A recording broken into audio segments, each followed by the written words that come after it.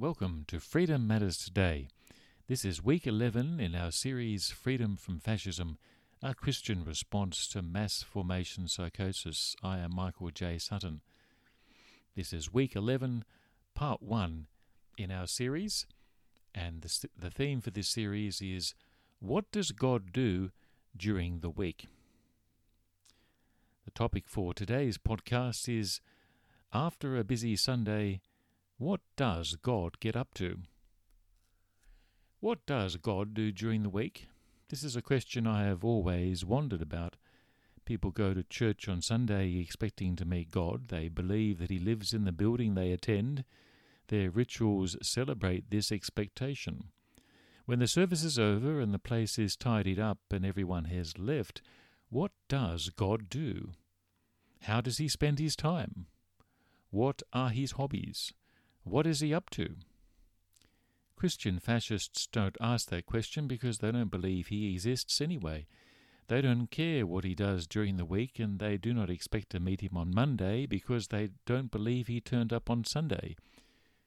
Christian fascists fake the rituals and cover it with words like the mystery of faith because they don't have any. In addition, they convince themselves that they can conjure up the image of God with magical incantations. They shout at Him during their sermons, whatever the method. Their image of God is their own creation, made in their own image.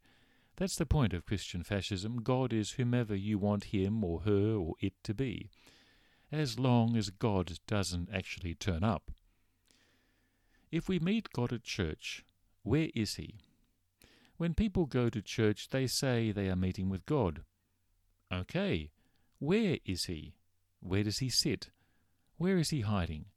Perhaps when people turn up, God pops across the road for a pint or a latte.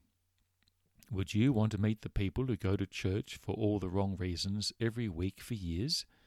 I know God has patience, but He's seen it all. He knows all the excuses. He knows all the complaints. He knows all of the gripes. He's heard the same stories every week, the same old gossip and the same old problems. God pops out for a pint on Sunday. He's given them the Bible. They leave it closed. They think it is a joke, a collection of make-believe fairy tales written by Jews. He gives them His Spirit, but they don't believe in the supernatural. He gives them the blessings of the heavens, but they don't want them. They want material things and revenge on their enemies and payback and scores settled. He gives them unity in the gospel and racial harmony, but only the racially pure can attend, and Jesus is a white man with blonde hair and blue eyes, and the service is in English, and minorities are welcome as long as they know their place. Welcome to the church in the West. It's no wonder God pops out for a pint on Sunday morning. If God is active outside the church during the week, it really begs the question, doesn't it? Not all people who go to church are Christian fascists, though there may be a few genuine Christians among them. But many cannot tell the difference between the church and Christianity. They quench the Spirit. After all, why listen to God when their priest can tell them all the answers? After all, he went to seminary. Most are committed to their sect. Most are true believers in their church, and they're knee-deep, or up to their waist, in the culture war. As long as Christians fight the culture war, the gospel will remain impotent in society, and lives will not be transformed. If God exists outside the church, why do you need to go to church to meet Him? More discerning Christians who attend an assembly run by Christian fascists will leap to the defense of those who most assuredly despise them and their faith. It is the Christians who always leap to defend the fascists. This always surprises me. Christian fascists mock their faith and would sell them for a dime. Many Christians do not see the malevolence and evil of Christian fascism or nominal faith or legalism. Perhaps it is a sickness of the Western Church. Perhaps it is an inability to discern evil when it appears. It is perhaps because Western Christians downplay or deny spiritual realities and the person and work of Satan.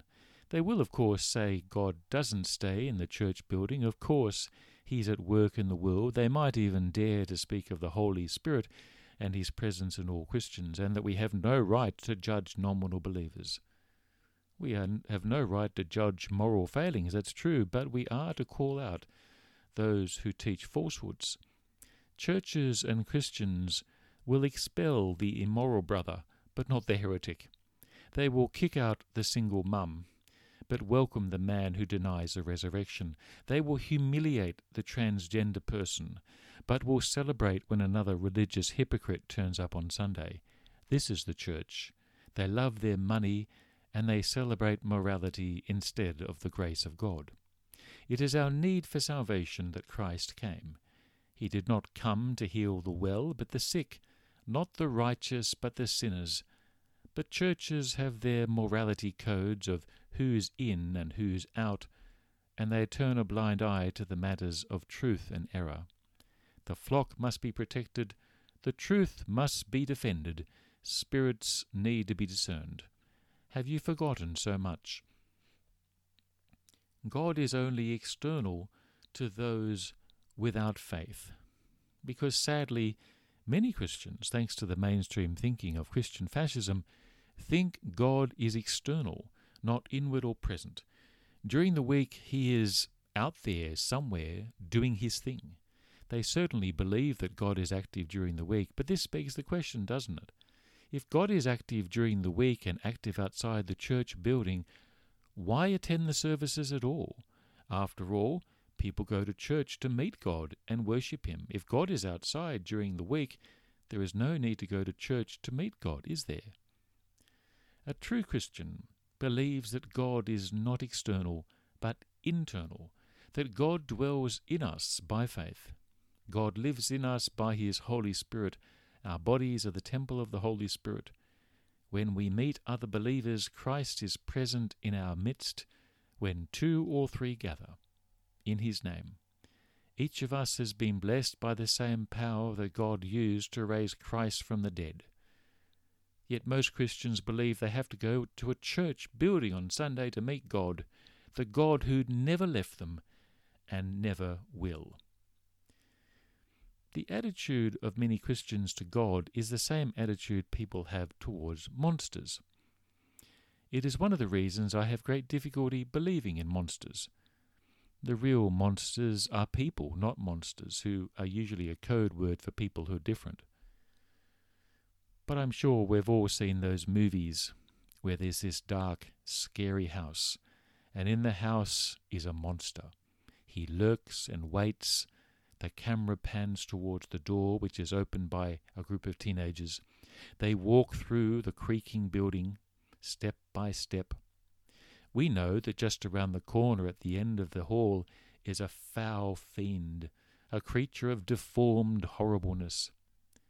Then suddenly, at the right moment, this beast leaps out. The children scream, and the lights go off. Fine, scary stuff. But my question is this: what does the monster do during the rest of the week? Surely he's not waiting for the kids to turn up. He must get sore legs just waiting so many hours behind that door. What does he eat? How does he spend his time? Does he play board games? What about friends? Does he drink coffee or tea? This is how most people view God. He is waiting at church on Sunday for people to turn up. This way of thinking has the idea that God exists for them. The purpose of God's existence is to serve them, wait upon them, fulfill them, satisfy them, and work for them. God's purpose is to be there on Sunday when people turn up. He is waiting for them to turn on the music, adjust the skirt and the tie, clear the throat, wait for the electricity to work and the sound system, wait for the sermon and the minister or pastor to speak, and wait for the elevation of the polished silverware of the Mass. God is moulded into the church service. He is the purpose-made God, a God adaptable for every variation, every style, every tradition, and every sect. God fits all shapes and sizes made for him, and he does what he's told when he's told to do it. The astounding arrogance of the priests who incant the prayers to invoke the Holy Spirit and bring him out of heaven, and the presence of Christ into the wafer and the wine. Utter blasphemy. The astounding arrogance of the preachers who think their words and their long sermons are the words of God, and that the more people exalting them are those exalting God. This thinking is easy to have, but it is an illusion of a faith where God is made in our image. All the Christian fascists are the same. They not only create God in their image, they make him one of them. He becomes a white Jesus, or a rich Jesus, or a Jesus who likes children, or a Jesus who likes old people, or a Jesus who likes hymns, or a Jesus who likes choruses. In some churches, you must kiss the icons and perform elaborate baptism rituals for your kids. In another church, you must sit on hard pews and never smile. In another, you cannot have the Mass unless you're a church member. In another, you must listen to a 40-minute sermon and never question the pastor. In another, you must speak in English and believe in the monarchy of England. In another, you must sing in a particular way and wear the right sort of clothes. But we are all made in the image of God. This is how the author of Genesis speaks of it in Genesis 1 verse 27. Christians believe that through Christ we bear his image in ever-increasing clarity. 1 Corinthians 15:49. This suggests that the way the Bible speaks of God and our relationship with God should shape the way we see God every day. Our petty, pathetic, sectarian squabbles are immature. Even mature Christians, however, will fight all the wrong battles for all the wrong things. They fight amongst themselves like little kids in the sandpit. Also, they hate each other and despise each other like estranged siblings. They all work against each other like jealous co-workers.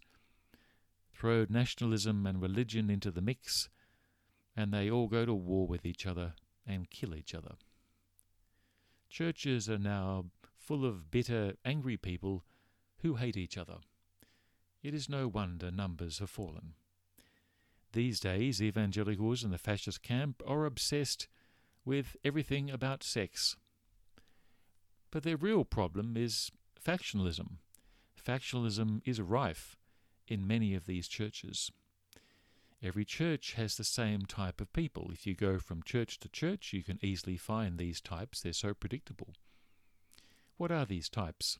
Well, there's always the in crowd. These are the chosen, the ones with the ear of the priest or the pastor or the minister. Then there's the hard workers, the ones who slave away for free every week, for years. They usually go without much thanks, but without whom the church would grind to a halt. Then there are the weirdos or the crazy people. Nobody likes them, but they're tolerated. They exist on the margins of the church. Every church has the intellectuals and the rich people who attend, over whom the ministers and priests fawn and prostrate. Then there are the families who've been there for several generations. They're the ones who block every new initiative, but they're the power brokers of the church. Then there are the famous families that keep appearing in the church every generation. They say, "Do you know the Smiths?" Or "Do you know the Watsons?" Or "Do you know the Simpsons?" In every church, you must take a side, you must join a clique, you must support a faction. Christianity's biggest problem, as I've said, is the church. God doesn't work for the church. God is in his world, with his people, accomplishing his purposes. Christianity's biggest problem has always been the church, the greatest threat to faith in the world. The churches have been the greatest source of division, war, and conflict, especially since nations created national churches. In World War I, Germans and English Christians prayed to the same God on either side of the trenches on the Western Front. In the English Civil War, the Puritans of Cromwell and the Church of England supporters of Charles I prayed to the same God before every battle. Both sides would happily kill each other and then go to church the following Sunday, take the Mass, or hear a sermon. What does God do during the week? God is at work in us during the week, transforming our lives, shaping our actions and words, and encouraging us in our discipleship. The writer to the Hebrews tells us these words in Hebrews chapter 13, verses 20 to 22. Now may the God of peace, who through the blood of the eternal covenant brought back from the dead our Lord Jesus, the great shepherd of the sheep, equip you with everything good for doing his will, and may he work in us what is pleasing to him, through Jesus Christ, to whom be glory for ever and ever. Remember, freedom matters today because you matter to God. Thank you for listening to this podcast. You can read this podcast as a blog if you go to freedommatterstoday.com, and you can find all the other podcasts and blogs of Freedom from Fascism. Join me tomorrow for another episode of Freedom Matters Today.